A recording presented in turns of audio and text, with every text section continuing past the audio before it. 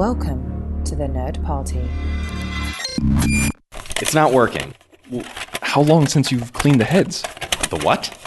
The heads. Do you have any alcohol? To drink? What? No, to clean it. Check the tracking. The rental place closes in 2 hours. Shut up, it's working. Time for a retro perspective.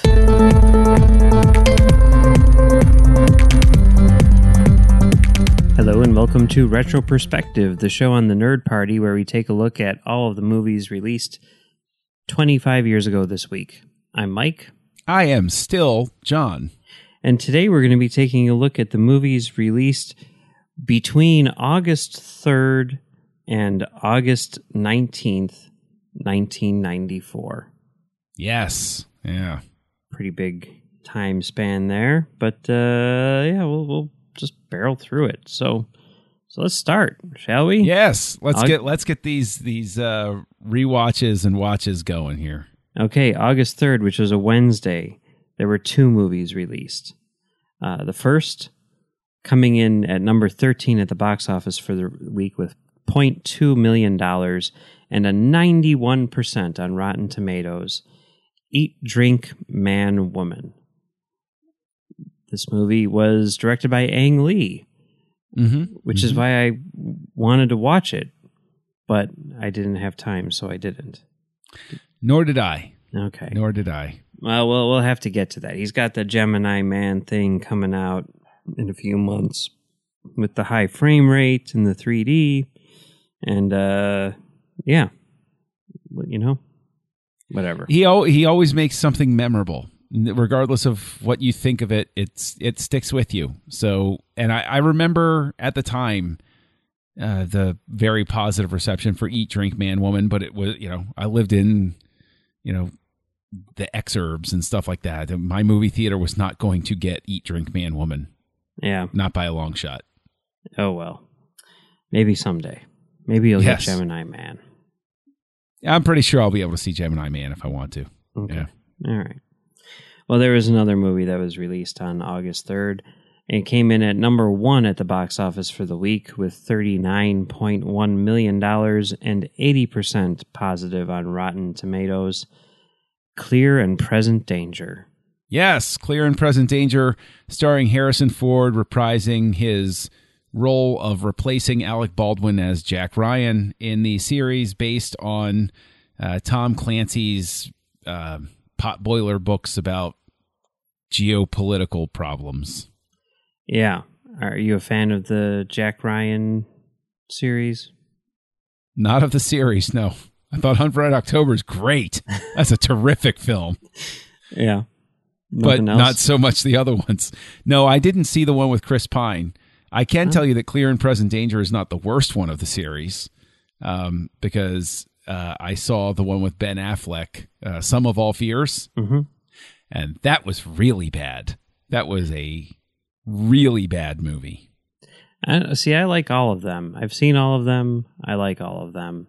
Some of them are not as good as others. Like I think the Chris Pine one, Jack Ryan, Shadow Recruit, that, it's fun and everything, but it's ultimately forgettable. Some of All Fears, I think there's a lot of cool stuff going on in it, but some of it just doesn't reach the heights of like Hunt for Red October, which is clearly the best. And Patriot Games, there's like parts of it which I really, really love, and then parts of it which kind of drag on. But Clear and Present Danger, I'd probably put at number 2 in the series, behind Hunt for Red October. I would as well, but it's a distant second.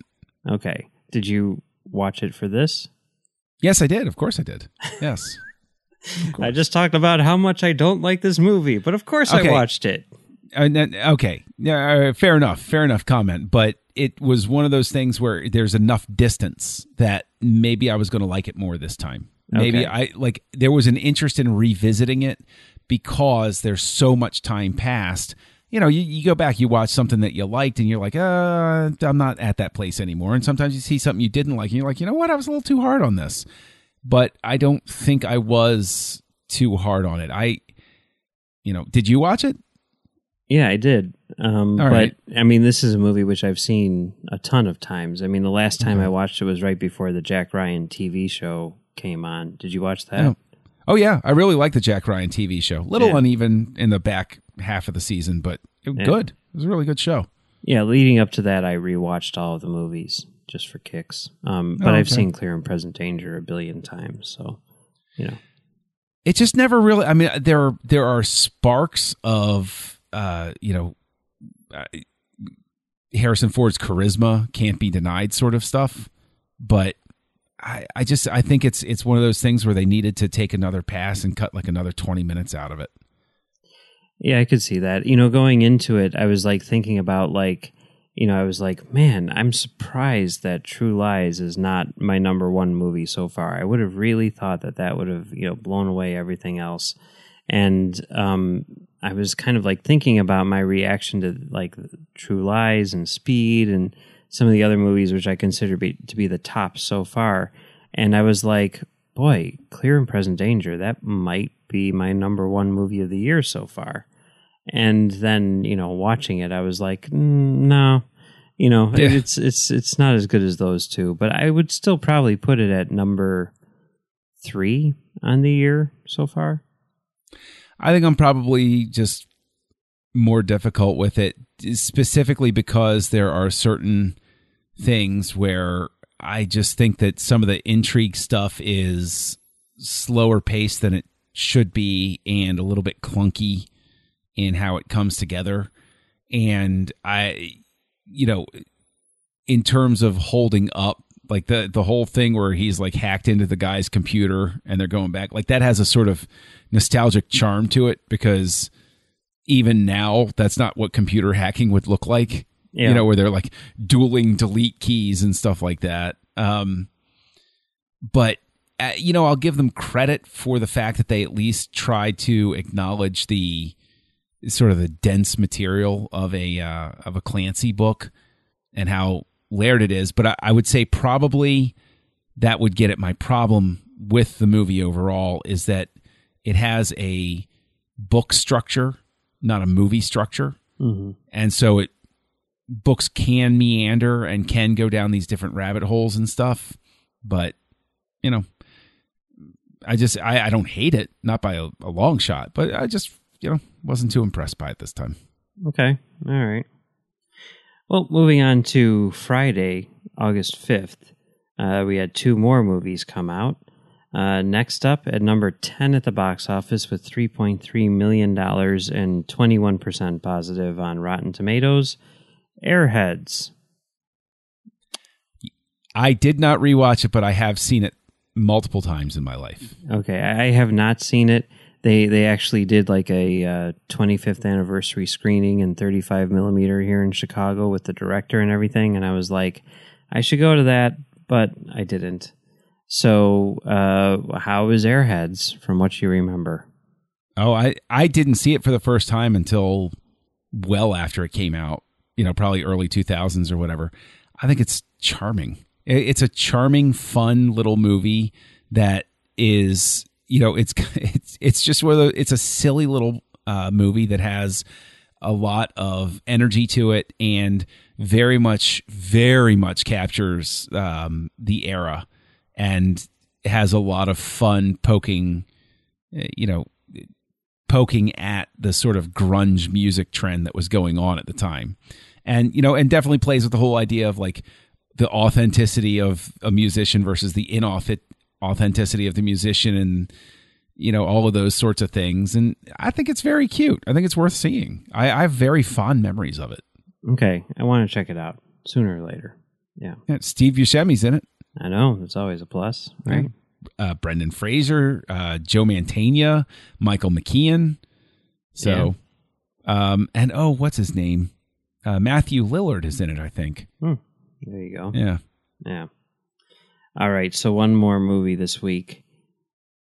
Coming in at number 4 at the box office with $15.9 million and a 23% on Rotten Tomatoes, The Little Rascals. Have you seen this? Nope. It looks really bad. It sure does. Could not bring myself to watch it. Sorry. Nah. So, Nah. So for the first week, I mean, I would definitely give my vote to Clear and Present Danger, especially since it's the only one of the 4 that I've seen. But it sounds like you prefer Airheads. Very much so. Okay. I would give Airheads much higher marks.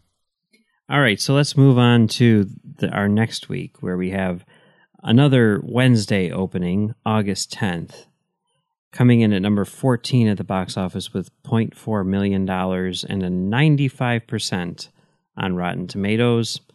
The Adventures of Priscilla, Queen of the Desert. Yep. Did you watch this? I did. I had never seen it, but I watched it for this for our little show here. Me too. So what did you think? It was all right. Yeah. It was, given the subject matter, I found it to be a little bland. Yeah. Honestly. Which was surprising. It's very formulaic in terms of like the road trip thing, which, you know, generally speaking, I like road trip movies, but they do definitely have a plot. And one of the things which I always dread whenever I'm watching a road trip movie is the part where the vehicle breaks down, you know? Mm-hmm. It's going to happen no matter what it is, right? It's going to happen. And in this one, it happened, and it's broken down for like half the movie. Yes. And I'm just like, come on. And like, the thing is, it's like when they finally get where they're going, when the movie finally gets where it's going, I'm like, okay, I'm into this. This is good. I like what they're doing here. But it takes forever to get there. And I'm just like, come on, guys, let's go. Come on, let's go.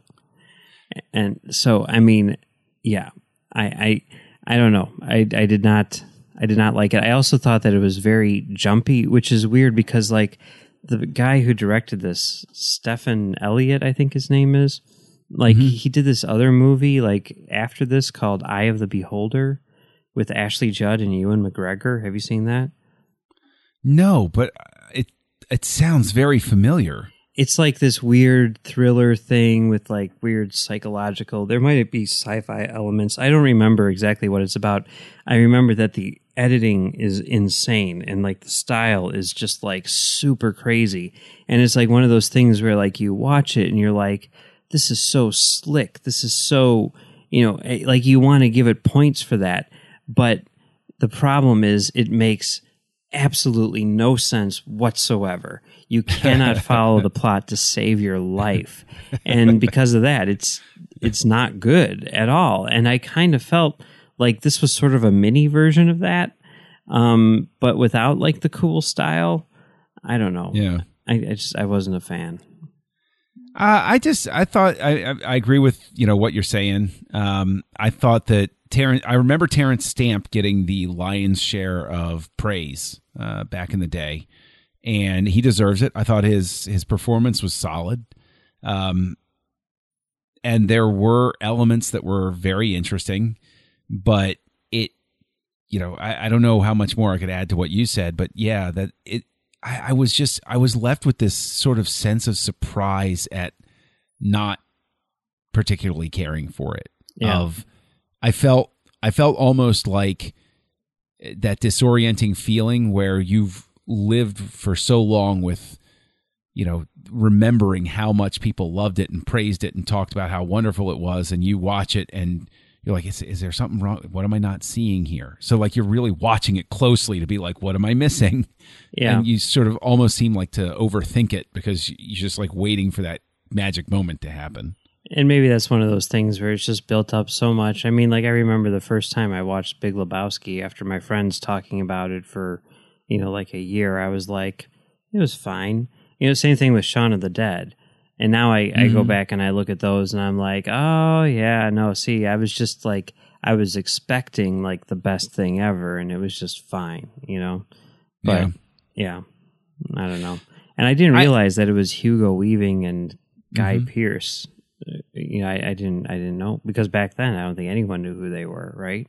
Well, Guy Pearce would he have broken through with LA Confidential by this point? Or no, that's 2 years in the future from here. Yeah. Yeah. No, But yeah, and Hugo Weaving is, yeah, like he's got a very distinctive look, and so what they do with his look is very interesting. But yeah, I think also maybe something that hurts it, I'm not kidding either, is that it's set in Australia. So there's nothing culturally for me to hook on to understand where they're going through. And like, there's the general template of the people that hate them for who they are and stuff like that. But I think if it were set in a more familiar, set of environs going on, I probably would have reacted better to it, because I would have been able to say, oh yeah, I know that area, or that seems familiar to me. Yeah.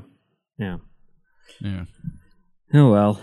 Well, there were two other movies that came out in this week on Friday, August 12th. A la Mode, which I really don't know anything about this movie, because there's not even trailers for it. You can't find it anywhere. I couldn't find any box office information about it. It has no reviews on Rotten Tomatoes, although the audience score is 75%. So I basically know nothing about this movie. We probably dodged a bullet. Yeah, maybe. Yeah. But the other movie came in at number 6 at the box office this week with $10 million and 6% on Rotten Tomatoes. In the Army Now, starring Pauly Shore. Yep. No way I'm willingly watching a Pauly Shore movie and paying for it. Yeah, Nope. I did not watch this movie either. Sorry, Pauly. I do not want to revisit any memories of Pauly Shore's brief wink at fame. Yep. I have nothing against him personally. I'm sure he's a fine person and has friends and family and everybody who loves him, and I wish him nothing but the best, but I have never watched anything with him in it where I said, oh, ha, ha, ha, that's great. Nope. Yep. Well, it seems like Adventures of Priscilla, Queen of the Desert is the winner this week. Yep. So moving on to our final week. August 17th, another Wednesday release. They're really loving the Wednesday releases. We got another one next week, too. Coming in at number 5 at the box office with $7.7 million and 50% positive on Rotten Tomatoes. Andre. I couldn't find a copy of this, man. Really? I looked. Yeah, I couldn't. Was I just like looking wrong? Because there's another movie called Andre that came out like a decade and a half later or something, but that's not the same one. It was like 2007 or something like that. Well, I didn't try to look for this one, but I did see this probably about 1998. And okay, yeah. So you've seen this, yeah. Because see, what I would do is I worked at a comic book store, but like I had a deal with the owner where I was like, "You're not going to pay me much at all, but I'm not going to do much work at all. I will man the counter on Fridays, but I will only watch movies while manning the counter."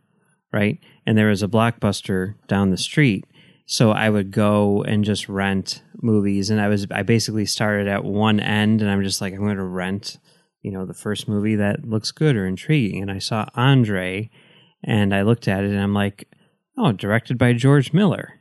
Oh, that sounds good. Mad Max. And what I didn't realize is there's actually 2 George Millers. Both of them have done. I mean, and to be fair, I was like, oh, well, George Miller did Babe. So, he does kids' movies too. So this is another kids' movie by George Miller. Not the same George Miller. That being said, this movie actually was pretty good from what I remember. At least that's what I thought 21 years ago. Okay. It's cute. It's a cute kids' movie. Pretty sure the girl is the little girl from Independence Day, if I'm not mistaken. But she befriends a seal, and then they want to take the seal and bring him to whatever. It's one of those movies, and but it's her best friend, and how can they take this seal away from her? One of those things. Like the big thing is the seal kept on blowing raspberries at people, like that kind of thing. And it's cute. It's a good kids movie. So there you go. And I saw it when I was 18. So yeah. Yeah, hopefully I can find a copy of it and watch it with the kids or something. Yeah, they'd like it. It's decent. Yeah. All right. So on August 19th, Friday, August 19th, there were 3 movies which came out. First one, I can't find any box office for it, but I'm aware of this movie for sure. And it's called Totally Effed Up. And it has 100% positive on Rotten Tomatoes. It was directed by this guy, Greg Araki, who is kind of one of the 90s indie cinema pioneers, I guess. And it's the first part of like a trilogy, I think a thematic trilogy. And it's about, sort of like 90s youth. And, it's very much sort of, I think, tapping into, like counterculture and, the LGBT community and stuff like that. And it's supposed to be just like this crazy, weird, like almost experimental movie. And I've been wanting to see it forever, and I can't find it. Have you seen it? Nope. That's the one that I really wanted to watch, and I'm really kind of disappointed that I don't watch it. And it's really weird because this guy, Greg Araki, who, he's made so many like crazy movies like this, and like all of his stuff is like so like off the sort of like mainstream track that you're just like like things that like aren't even going to be playing in like art houses and stuff like that. Like it's like that obscure, and now he like directs like teen drama. Like he directed an episode of Riverdale, he directed a bunch of episodes of 13 Reasons Why. And it's like, how does that work? Because like he'd be like the guy who was like, ripping on those. It's whatever. It's weird, but it also makes me want to watch those shows. So yeah, the thing is when you get into the script, how I react to it. Oh, it captures, 90s youth life. Like I break out in hives with those movies. See, I'm all about those movies. So yeah, I really wish I could have found a copy of this, but I couldn't. So what can you do? Next up, number 11 at the box office with $5.2 million and 13% on Rotten Tomatoes. Blank Man. Yes. Have you seen this? Yes, I watched it for this week for the first time. I was curious, and it's not Harvey Blankman, it's Blank Man, and it's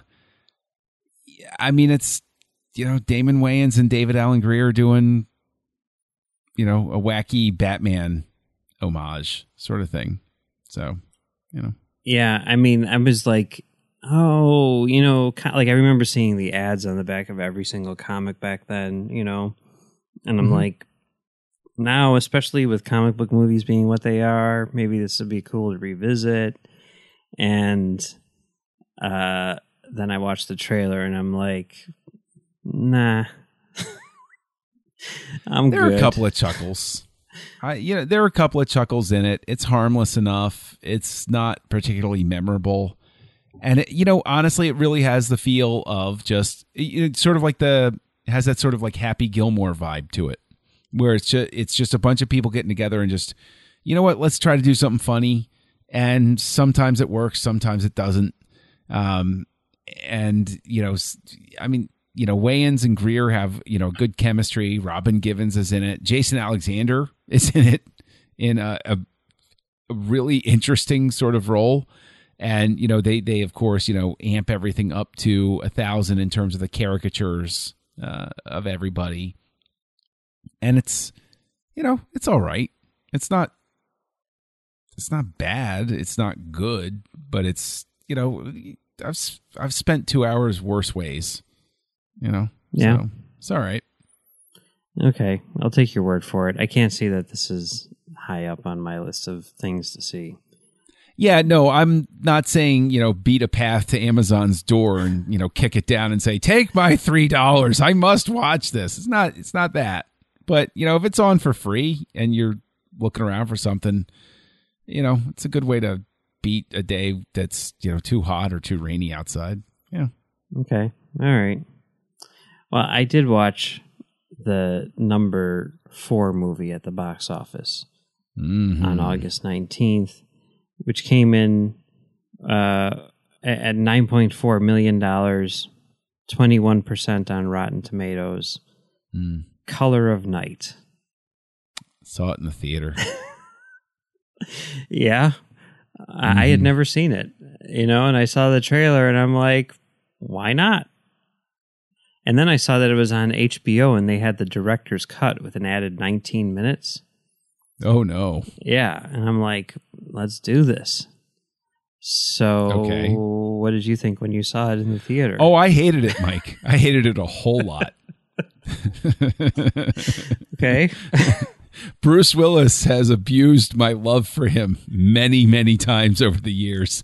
And this was one of those times where I was like, come on, man. What the hell? Oh, he wasn't nearly as bad in this as he is in some of his more recent stuff, This is back when he still pretended like he cared. That's true. And also back when he pretended he still had hair. So that's true. Yeah. I'm dying to know, though, what did you think? You watched a version that was 19 minutes longer than the one I saw. Yeah. Please do tell. From what I understand, there's more than anything, it basically has more sex in it. Oh, boy. This is the I guess, infamous version where you get to see Bruce Willis's penis. So that was exciting. Wow. Actually, we're going to get to see it again in a few weeks, with Pulp Fiction. So it's the year of Bruce Willis's penis, apparently. But yeah.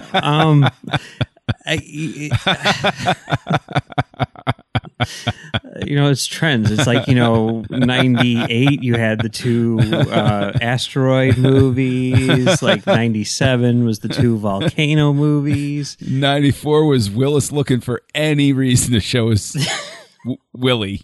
There you go. So, okay. Yeah, no, it's really bad. Yep. I mean, like, stylistically, I'm like, oh, this is kind of cool. I kind of like the concept, even though it's like absolutely ridiculous. Like, he's a psychologist whose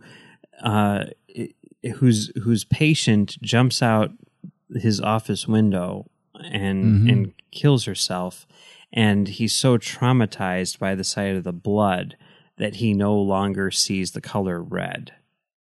Mm-hmm. And then he goes to hang out with his friend, who's another psychologist played by Scott Bakula. And he's got like a group session, and Bakula is convinced that one of the patients is going to kill him, but he doesn't know which one. Mm-hmm. And then they do. So now Bruce Willis needs to take over his sessions and figure out who killed Scott Bakula. Sure seems like a police investigation goes differently than that, but okay. Well, sure. The police are involved too, and they need his help. And he's like, I can't violate client. And like Ruben Blades plays the cop who plays by his own rules. And he's absolutely ridiculous. I mean, he's like so over the top. And it's the way it's written, And, and it's written by Billy Ray, who's, become like a established, legit, presence in the world of film. And it's just like, boy, this must have been like his first movie or something. I don't know.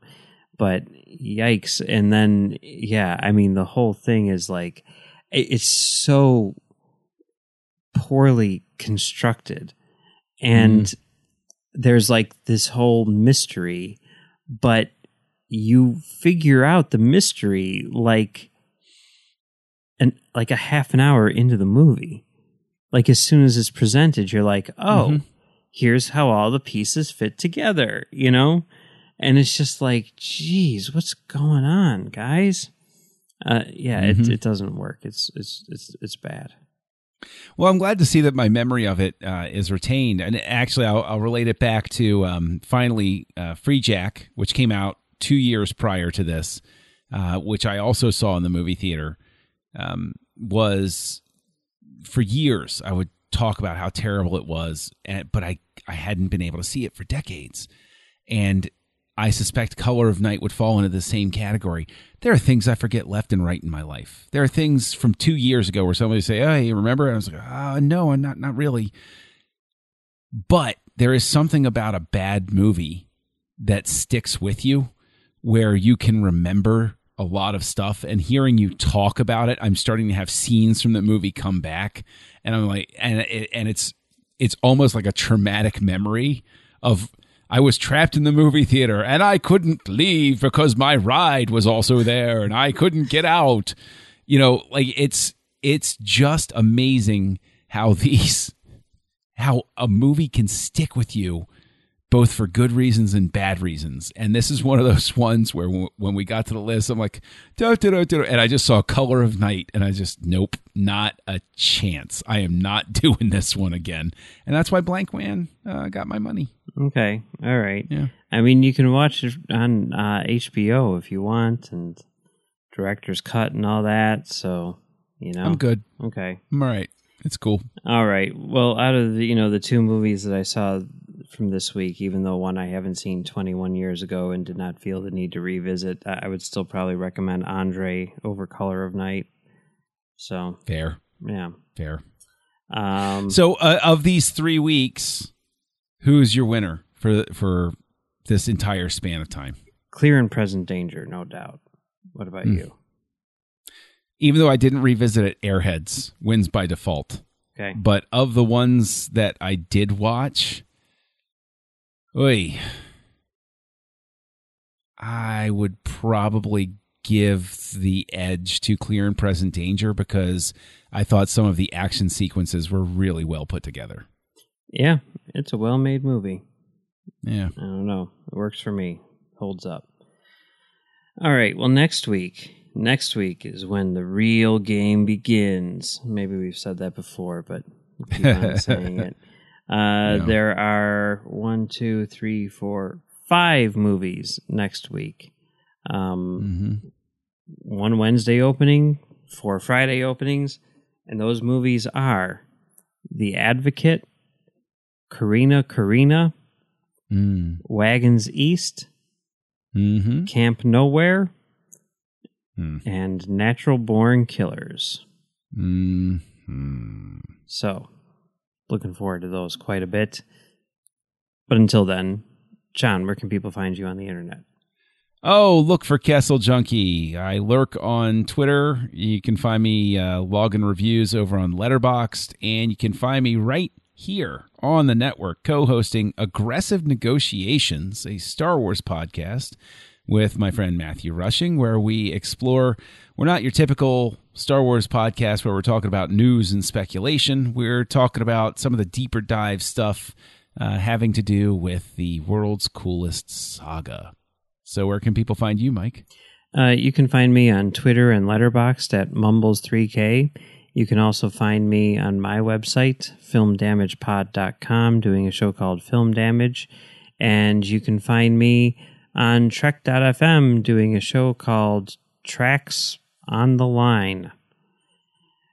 And yeah, I guess that's it. Next week, definitely exciting. Definitely some cool stuff coming up. And, you know, we're moving out of summer and into the fall, and the fall is where it all happens. So good stuff in the near future, I think. Yeah, start bringing the heavy hitters and the controversial stuff that's going to get people talking, and having Oliver Stone doing MTV interviews about television violence. Yeah. Yeah. Exciting stuff. All right. Yeah. Well, we'll be talking about it next week, but until then, be kind, rewind.